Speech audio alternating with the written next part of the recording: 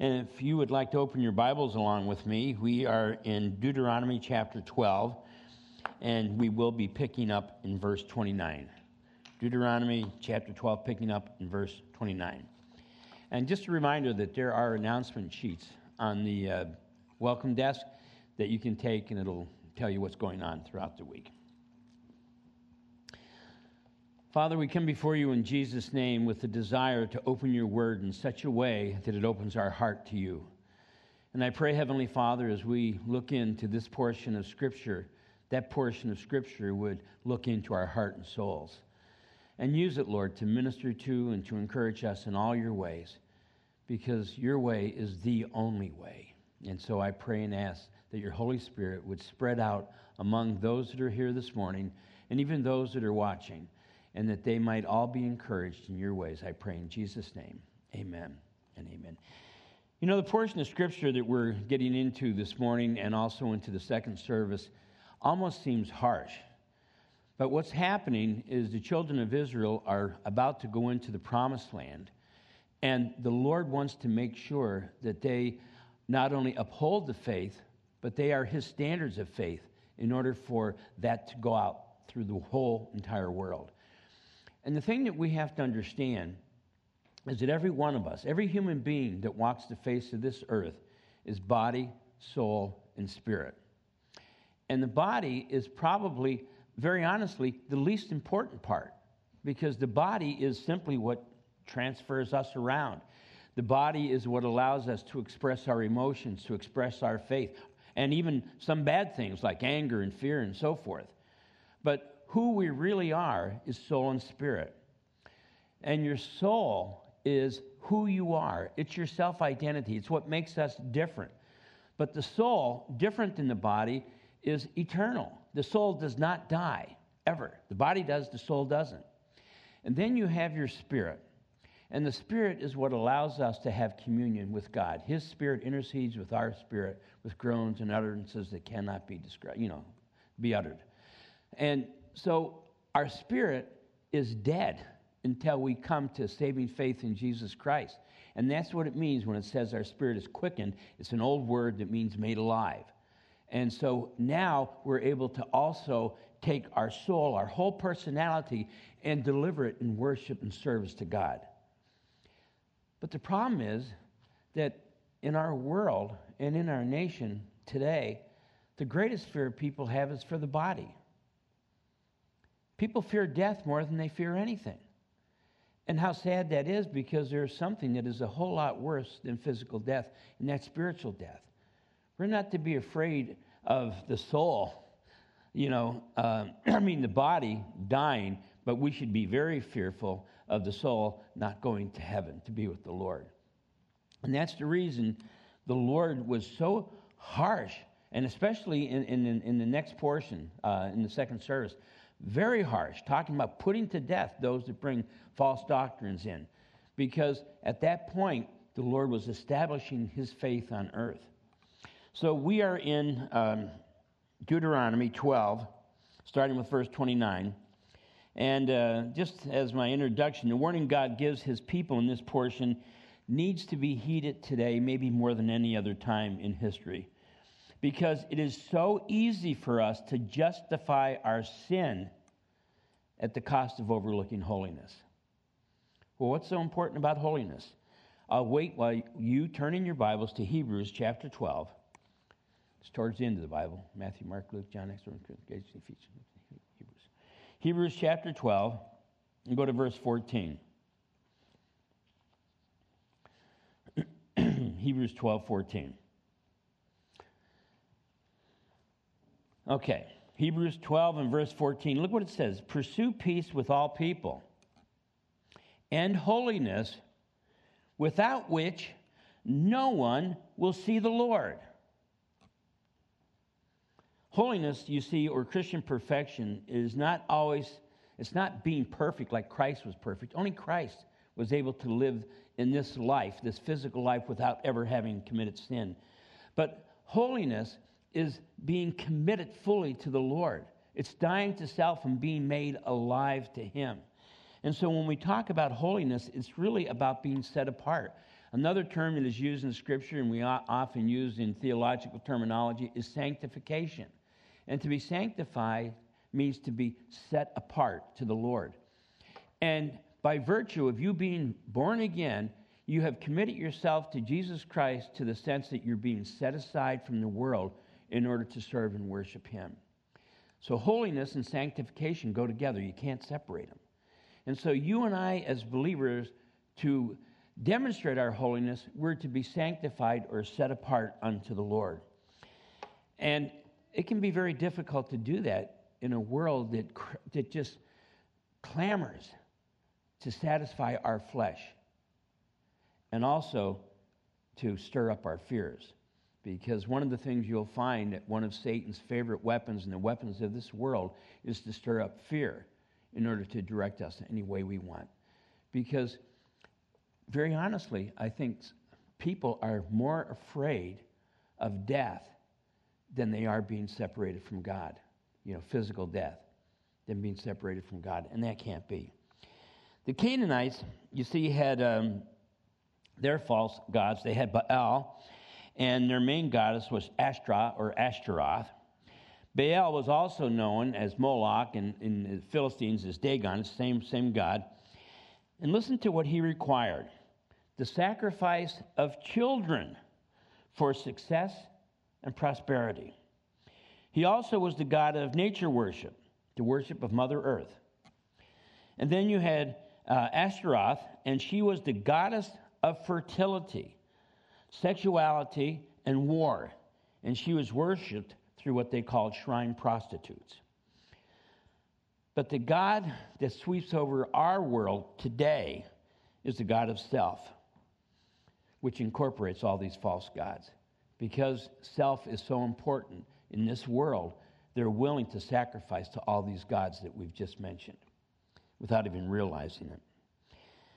Consider what we have today in our world. There's never been a time that I believe anyway, there's never been a time that the world has been more corrupted and more immoral than today. The only time that might have been that bad was just before the judgment of the flood at the time of Noah. There was no righteousness to be found on earth. And I think that's where we stand today. Consider what we have today: abortion, greed, lust for wealth, worship of Mother Earth, immoral sexuality, war. And you see, these are no different than the sins of the Canaanites that the Israelites were told to avoid. Now let's go to Deuteronomy chapter 12, verse 29.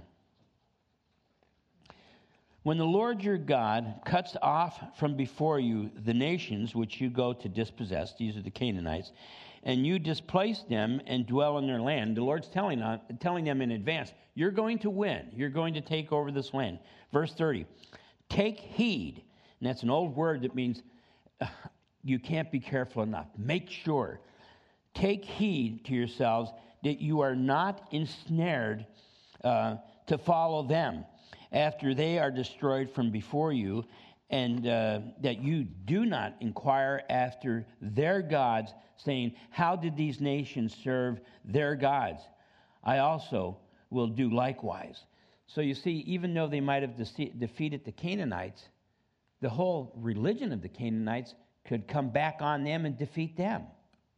Verse 31, you shall not worship the Lord your God in that way. In other words, the way the Canaanites do. For every abomination to the Lord which he hates, they have done to their gods. For they burn even their sons and daughters in the fire of their gods. That was literal. Whatever I command you, be careful to observe it. You'll not add to it or take away from it. In other words, what his commands are his commands. You don't add to it. You don't change them. Try to work around them. They're just what they are. Think about this. In the face of the atrocity of abortion, war, greed, and immorality running rampant in our nation today, we have to understand there's never been a time that the spread of the gospel is more important. But it seems to me that for many Christians, they have become more reluctant to share their faith than any other time in history. And I think it's because they don't want to be mocked, they don't want to be put down, they're afraid of making people angry. But a lot of it is fear, fear, fear. And I think it's something that we need to be praying about, because this world is so dark that it needs the light more than probably any other time in history, except possibly prior to the flood. Scripture tells us prior to the flood, the whole world was wrapped in unrighteousness, and that's why God had to bring judgment. And we're coming to a place where it's time for God to bring judgment again. Understand, everything the Word of God says is true. And the Word of God makes it very clear that He's going to bring His wrath upon this world. But Scripture also gives us this encouragement. You and I, as believers, we're not appointed unto wrath, but to salvation. And so we know from the study of the Word of God that before God's wrath is being, and we'll know when it's God's wrath being poured out. It's not going to be natural disasters. It's not going to be, man's inhumanity against man. That's been going on since the beginning. It's going to be coming down from heaven. God's wrath will be poured out. And so we have to understand that before that happens, God will be taking His bride, His church, out of the world in what we call the rapture. Many people think that's just a fairy tale. It's not. It's a doctrine that we find all through Scripture. It's important for you and I to understand this is true. This is going to happen. There's going to be one day that the trumpet is going to sound. The dead in Christ are going to rise first. And you and I who left and are alive are going to be changed. Read 1 Corinthians 15. We're going to put aside these mortal bodies and put on spiritual bodies. And all the sin and corruption of our heart is going to be left behind, and we'll be filled only with praise and love for God. And then we shall be caught up together to meet the Lord in the air, and there we shall be with Him forevermore. That's not just a nice verse of Scripture to make us feel good. That is reality, and that is fact. I mean, when you consider everything that the Bible prophesied would come true, has come true, how can we deny the greatest promise He's made to His church, the rapture? Well, how can you say that? Well, yeah, I guess Israel isn't a nation yet, is it? It's interesting. I love old commentaries, and I have the Adam Clark commentary. And Adam Clark, when it comes to those portions that prophesy the reestablishment of Israel as a nation, he says, of course, that can't really happen. So he spiritualized it and said, well, the church has become Israel. When the Bible says that Israel would be reestablished as a nation, it means Israel would be reestablished as a nation. And it's so amazing that oftentimes out of the greatest atrocities, God's promises are born. The atrocity of Egypt, Israel was born. And we have to realize that out of the atrocity of everything that went on against the Jews in World War II, it birthed a nation. If you ever have a chance to go to Israel, Vi and I have been thinking a lot about it again, and it's absolutely one of the most amazing trips you can make. And whenever we go, we always go to the, the Yad Vashem. And that's the Holocaust Museum. And when you go through the Holocaust Museum, I'm going to get all teary thinking about it. You can't believe what happened to the Jews during that time period. They had this one place where you go, and they have a fire that burns continually. Man, it's twice as big as this room, filled up maybe 7-8 feet high. And it's all the shoes of children and babies that were burnt in the ovens of Hitler. But think what happened out of that atrocity. The nation, the world, in a moment of weakness, gave Israel their homeland. And on May 14th, 1948, Israel declared itself a nation. The nation was born. Do you understand what an amazing fulfillment of prophecy that was? God promised them that they would be back in their land. And the thing that's amazing, that the Hebrew that they speak is the same exact Hebrew that Abraham would have spoke. If Abraham went back to Israel, he could understand them if he, came back to life. Now, one of the things that we know is before the revelation could come in of Jesus Christ, which is the last book of the Bible, before that could come into fulfillment, something else had to happen. Israel had to have Jerusalem as their capital. It's required. Read Revelation. That's where the two prophets were. The temple was going to be built there. And lo and behold, President Trump moved our embassy to Israel. Now, Jerusalem was always the capital of Israel, but it was not the recognized capital. Now it is. So what we're seeing is prophecy being fulfilled before our eyes in such a progressive fashion that all of us as believers, that's where our focus should be. Not here. Oh, what about this? What about that? How about this? Our focus needs to be on heaven and to be his ambassadors to a world that needs Jesus Christ more than any time in history. Many fear, think about this, many fear being politically incorrect more than the wrath of God that is very soon to break out in this world. Well, I don't want to be politically incorrect. I don't want people to think badly of me. This world has attempted to not only justify sin, you know that, but whitewash it to the point that sin has become politically correct. What does Scripture say? They'll take evil for good and good for evil. And that's exactly what has happened. Think about this. It seems today that the only sin is being politically incorrect. Abortion, adultery, homosexuality, greed, pornography, living in fear are actually the doctrines of today's world. That's normal. That's the doctrine. How sad when the only answer to man's woes is salvation, and it has become politically incorrect to talk about that. And of course, that's the only sin of the world today. Consider this. Abortion clinics, adult clubs, liquor stores are considered essential in our COVID-19 environment. But church gatherings are not essential. If you think about it, I'm around more people every week in Wegmans, Walmart, and BJ's than I am around people in church for a year. Oh, you can't go to church. You're going to go to Walmart? Well, of course I've got to. Going to go to a grocery store, Wegmans? Yes, of course I've got to. Going to go to BJ's, get those specials? Yeah, of course I've got to. Going to go to church? Oh, no. No. The government says we're not supposed to. Well,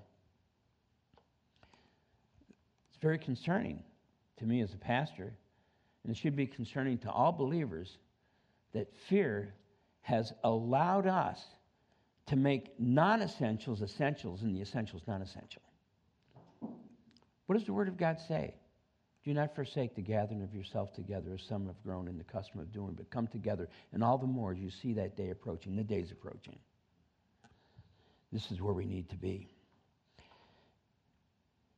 God warned his people not to attempt to worship him the way the pagans worship their gods. And so we can't walk with one foot in the world and one foot in the Spirit. Either we walk in the Spirit or we don't. Now, the fact of the matter is, even as believers, there are times that you and I walk in the flesh, right? All of us, if we're honest, we have to admit that there are times we walk in the flesh. For you guys, think about this. You're driving down the road, someone pulls out in front of you, and you say, "Bless you, my son." No, you don't. Someone pulls out in front of you. At that point, I can tell you, you're in the flesh, right? But we are also people that desire to walk in the Spirit. That's why we like to have our times of devotion, study the Word. We like to come together to worship together and so forth. But we have to realize that this pagan world is trying to strip us of our faith. It's trying to strip us of our faith. Because the same warning that the Lord was giving the children of Israel before they went in to the promised land, the land of the Canaanites, and saying to them, when you go in there, you're going to defeat them, but don't let them defeat you by you end up worshiping their gods and their morality. And I think we have to be careful that that is not what is happening today by having one foot in the world and one foot in Jesus, on our relationship with Jesus Christ. Turn to 1 Peter chapter 4. I'm going to have you going through the Bible a little bit this morning, but make sure you keep your main focus on Deuteronomy. 1 Peter chapter 4, and go to verse 1.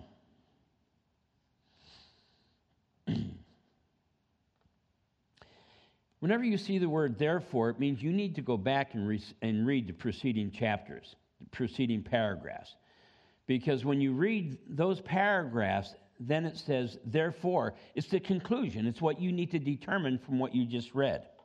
So make sure you always go back and read. In 1 Peter chapter 4, verse 1, therefore, since Christ suffered for us in the flesh, arm yourselves also with the same mind.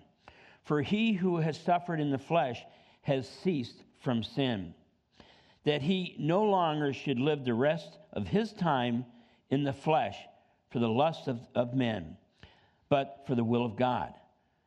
For we have spent enough of our past lifetime in doing the will of the Gentiles, when we walked in lewdness, lust, drunkenness, revelries, drinking parties, and abominable idolatries. Verse 4, in regard to these, they think it strange that you do not run with them in the same flood of dissipation, speaking evil of you. So now we've come to a place where if you say, I don't want to get involved in drunkenness, I don't want to get involved in revelry, I don't want to get involved in all these things that my God tells me I'm not supposed to. Oh, you're, have you ever had people say that? Oh, you just take it too far. You're become a religious fanatic, you know. And they start making mockery of you because you want to stand on the Word of God. But I think we need to be careful to not allow ourselves to walk away from His love. Because we don't do things out of fear. We should be doing things out of love. When you love someone, Jesus said, if you love me, you will what? Obey my commands. He didn't say you obey my commands, otherwise I'm going to get you. He said, if you love me. And if we love Jesus, we desire to do what He commanded. In Galatians chapter 2 and verse 20, listen to what it says. I have been crucified with Christ. It is no longer I who live, but Christ lives in me. And the life which I now live in the flesh, I live by faith in the Son of God. Now listen, who loved me and gave Himself for me. We should no longer be walking in the flesh, but in the Spirit. Why? Because Jesus Christ gave Himself for us that we might be able to do that. That you and I, as believers, might be filled with the Holy Spirit. And no longer are we so entangled in the affairs of the world that we can't break loose. But God has given us the Spirit that we might walk after Him rather than all the entanglements of this world, of this life. Look at what it says in Romans 8:8. So then, those who are in the flesh cannot please God. That's pretty powerful. So then, those who are in the flesh cannot please God. You can't live in the flesh and by faith at the same time. You can't do it. You know, you might fall to sin, but you can't turn that sin into worship. You know what I'm saying? Because the thing that I really want to make clear here is because it's so easy for us to fall into legalism, which is what the Pharisees fell into, was legalism. And here's what legalism is. You lay out these rules and regulations, and by golly, you better follow every one of them. And if you don't follow those rules and regulations, then you're no good. You're probably not even saved. That's legalism. But our relationship with Jesus Christ, which is by grace and mercy, the Lord is saying, this is the way you're supposed to walk. This is the path. But then he says, but when you fall off, confess and repent. So by him saying, when you fall off, there is a way back through confession and repentance, what is he saying to us? I know your frame. I know your weakness. I know there are going to be times that you lose it. Whatever it is, lose your temper, whatever it might be, whatever sin you fall into. But he says, get back.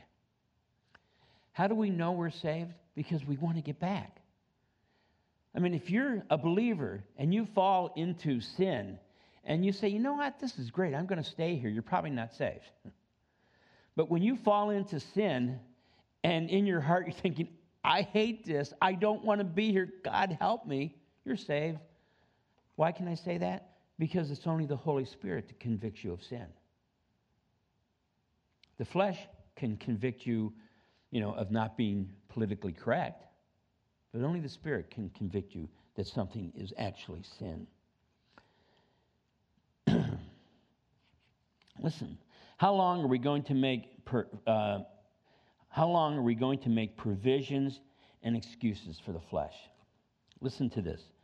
Those things the Bible calls sin are murder, adultery, fornication, homosexuality, perversion, not setting any wicked thing before your eyes. These are all found in Scripture. Drunkenness, lying, greed, taking the Lord's name in vain. They're still sin, no matter how much the world attempts to make them politically incorrect. They're still sin. And I think sometimes we have to be careful, even as believers, to start justifying some form of sin. It's not a good thing to do. It's a very dangerous thing to do. It's one thing, as I mentioned earlier, to fall to sin and cry out for God's mercy and grace and forgiveness, and He will forgive you. If we confess our sin, if is a conditional conjunction, you have to do it. If we confess our sin, what does it say? He is faithful and just, not only to forgive us, but purify us from all unrighteousness. What that means is He not only forgives us from our sin, but He takes the wash water of the Holy Spirit and He cleanses us completely of the stain of that sin. How amazing is that? But we can't make excuses for it. God warned the Israelites. As God warned the Israelites, He warns us. And I'm not asking this to make anyone feel guilty or put them on some kind of a guilt trip, but how often do we attempt to justify sin in our lives? Well, I can't help it. Well, I know you can't, but the Spirit can help you. That's just the way I am. I know, but you're a new creation in Jesus Christ. Well, God knows my heart. Yes, and the heart is exceedingly wicked beyond understanding. You know what I'm saying? So we have to make sure that we don't try to justify sin in our own lives. Just allow the Holy Spirit to show us.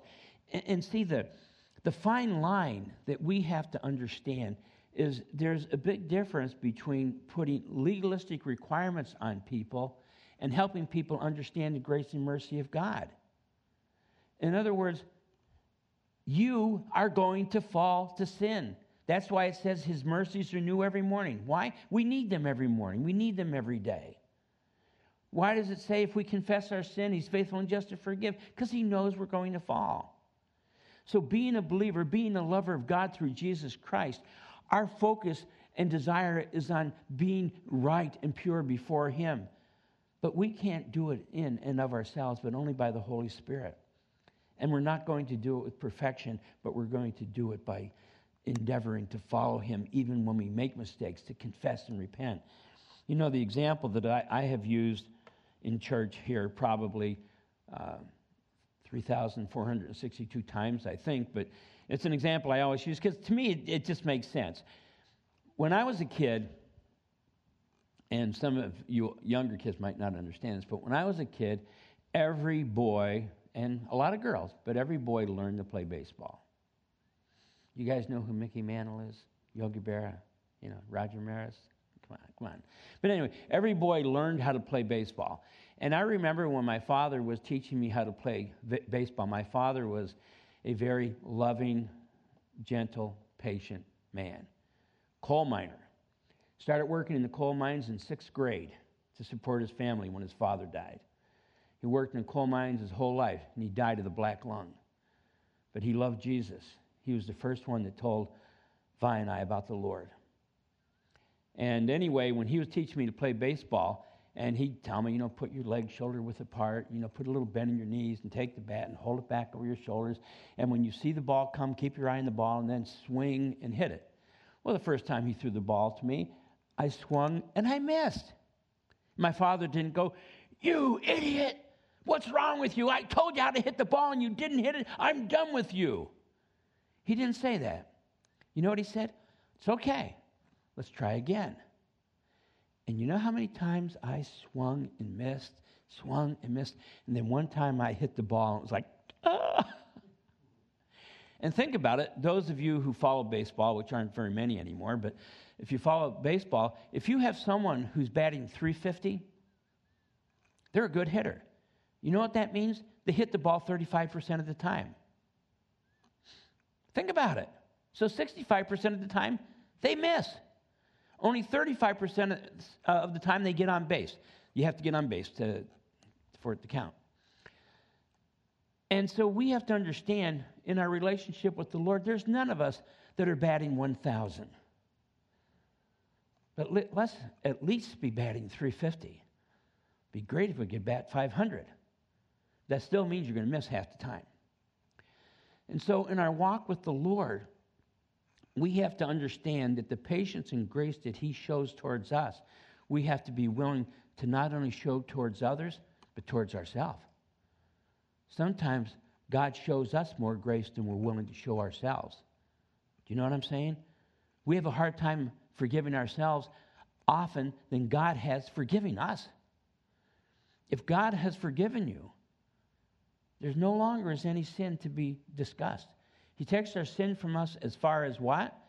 The east is from the west, and then what else does he do? He remembers them no more.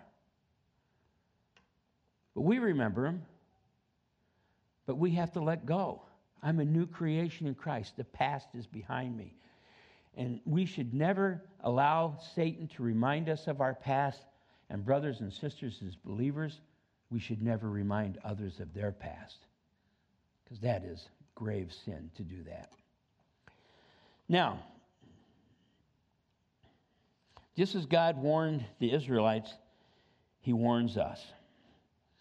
And think about how often we attempt to justify our own lives and what we do and don't do. But remember Jeremiah 17:9, what it tells us: the heart is deceitful above all things and despitefully wicked. And that's why it cracks me up when people say, "I just follow my heart. I go where my heart tells me." Well, it says here your heart's deceitful. and beyond finding out. I mean, I follow Jesus. I'm led by the Spirit is what we should be saying. And so we have to understand that there is no nation nor any time in history that the sins that are being talked about here have come to the place where they are. Do you know how many babies die in abortion? Unbelievable. The Canaanites never came near that many. And most babies are put to death on the altar of convenience and self. It's more convenient and selfish for me. It's better for me to terminate this birth. And of course, the United States can take credit for not only being the abortion capital of the world, but the United States has imported abortion throughout the world. And you have singers that mock Christians who say that pro-life is what we should follow after. They mock us. They look at the sacrifice of babies on the altar of Moloch as nothing. And we as believers need to take every opportunity to share it's wrong. I mean, honestly, I'm not trying to put anyone on a guilt trip or make you feel guilty, but are you around people who talk about abortion being okay and you say nothing? You know, like people ask me, what is your political stand? And I tell people I have one issue. I'm with the party that's against abortion. It's that simple. That's simple. I don't have to have a whole agenda that I'm looking to be fulfilled and so forth, but that just says a lot. And the reality is that you consider that New York State was the first state to legalize abortion. New York City is still the capital of abortion. More abortions are performed in New York City than any other city in the entire nation. And I can't remember when it was, but they actually, on the Empire State Building, at night, they had one of those big projectors, and they portrayed the god, what is it, Kali, who is the god of death. They projected it. And look at what's going on. Well, you and I, we follow Jesus Christ. And we have to be willing to stand for the truth no matter what the world tells us is politically incorrect. We love Jesus. Self is the greatest god in this world. And so many fall and worship at its feet. So we have to understand that you and I, being the light of the world, and the darker the world gets, the more it needs the light. It's better to light a candle than curse the darkness. You know, we spend so much time, oh, the abortion, oh, the sin, oh, the drunkenness, oh, the adultery, oh, all this, oh. We spend so much time cursing the darkness rather than just shining the light of Jesus Christ. It's better to light a candle than curse the darkness. And it's an amazing thing, and probably a lot of you have had this experience, but I don't know how many of you have ever gone to Howe's Cavern. It's a cool place to go. But one of the things they do is you go down this huge shaft, down into the bowels of the earth, and it's all, you know, they have electric down there, so it's lit up. And you get in these boats, these like little boats. There's an underground river, not big, but, you know, stream maybe. And you get in these boats, and one of the things that they do is the guide turns off all the lights. And you've never experienced darkness like that. Because usually when we say, oh, it's dark, we can still see shadows and, you know, of gray and so forth. But when you're in Howe's Caverns and they turn the lights off, you could go like this and you can't see your hand. And it'll give you a little hint of how long ago it was when we were in Howe's Cavern. Frank Lee, my son, Pastor Frank Jr., he had a favorite stuffed animal. It was a raccoon, and he called him Rocky. And we were in Howe's Cavern, and he had his little raccoon. He was only about 4 or 5 years old, and he had his little raccoon, and the lights went off, and he grabbed a hold of him, and he goes, Daddy, he said, Rocky's really scared. Well, guess what? The darkness should scare us. But the fact is, all we have to do is light a light. Simple light. And that light is Jesus Christ. And isn't it interesting that Scripture says we are the light of the world? And so I encourage you as believers to understand when God was laying out all these what seemed to be very harsh commands for the Israelites, he was laying them out so that they wouldn't get caught up into all the false doctrines and demonic teachings of the land that they were going into. You and I are surrounded. We are surrounded. Good, truly, in our nation, fulfills that verse of Scripture that says good is taken for evil and evil for good. And you know that's the truth. If you go up to someone, you know, and you say, you know what, I think abortion is sin, and it's the taking of life of a child. Whoa! Unbelievable. They're lose their mind. But we have to understand that sin is sin by definition of Scripture, not by definition of men. And that's why we need to know the Bible. You know, before I close, just a little encouragement. And I don't want to give you the false impression that this is something Vi and I have been doing for years. We just started it last night. We need to know the Bible. We need to study the Bible. It's the best book in the world. There's no book better than the Bible. Take whatever Bible you read, look at the number of pages, and divide it by 365. And if it comes out to 5 pages, read 5 pages of your Bible every day, and at the end of the year, you'll have read your entire Bible. It's always good to read anything in context, isn't it?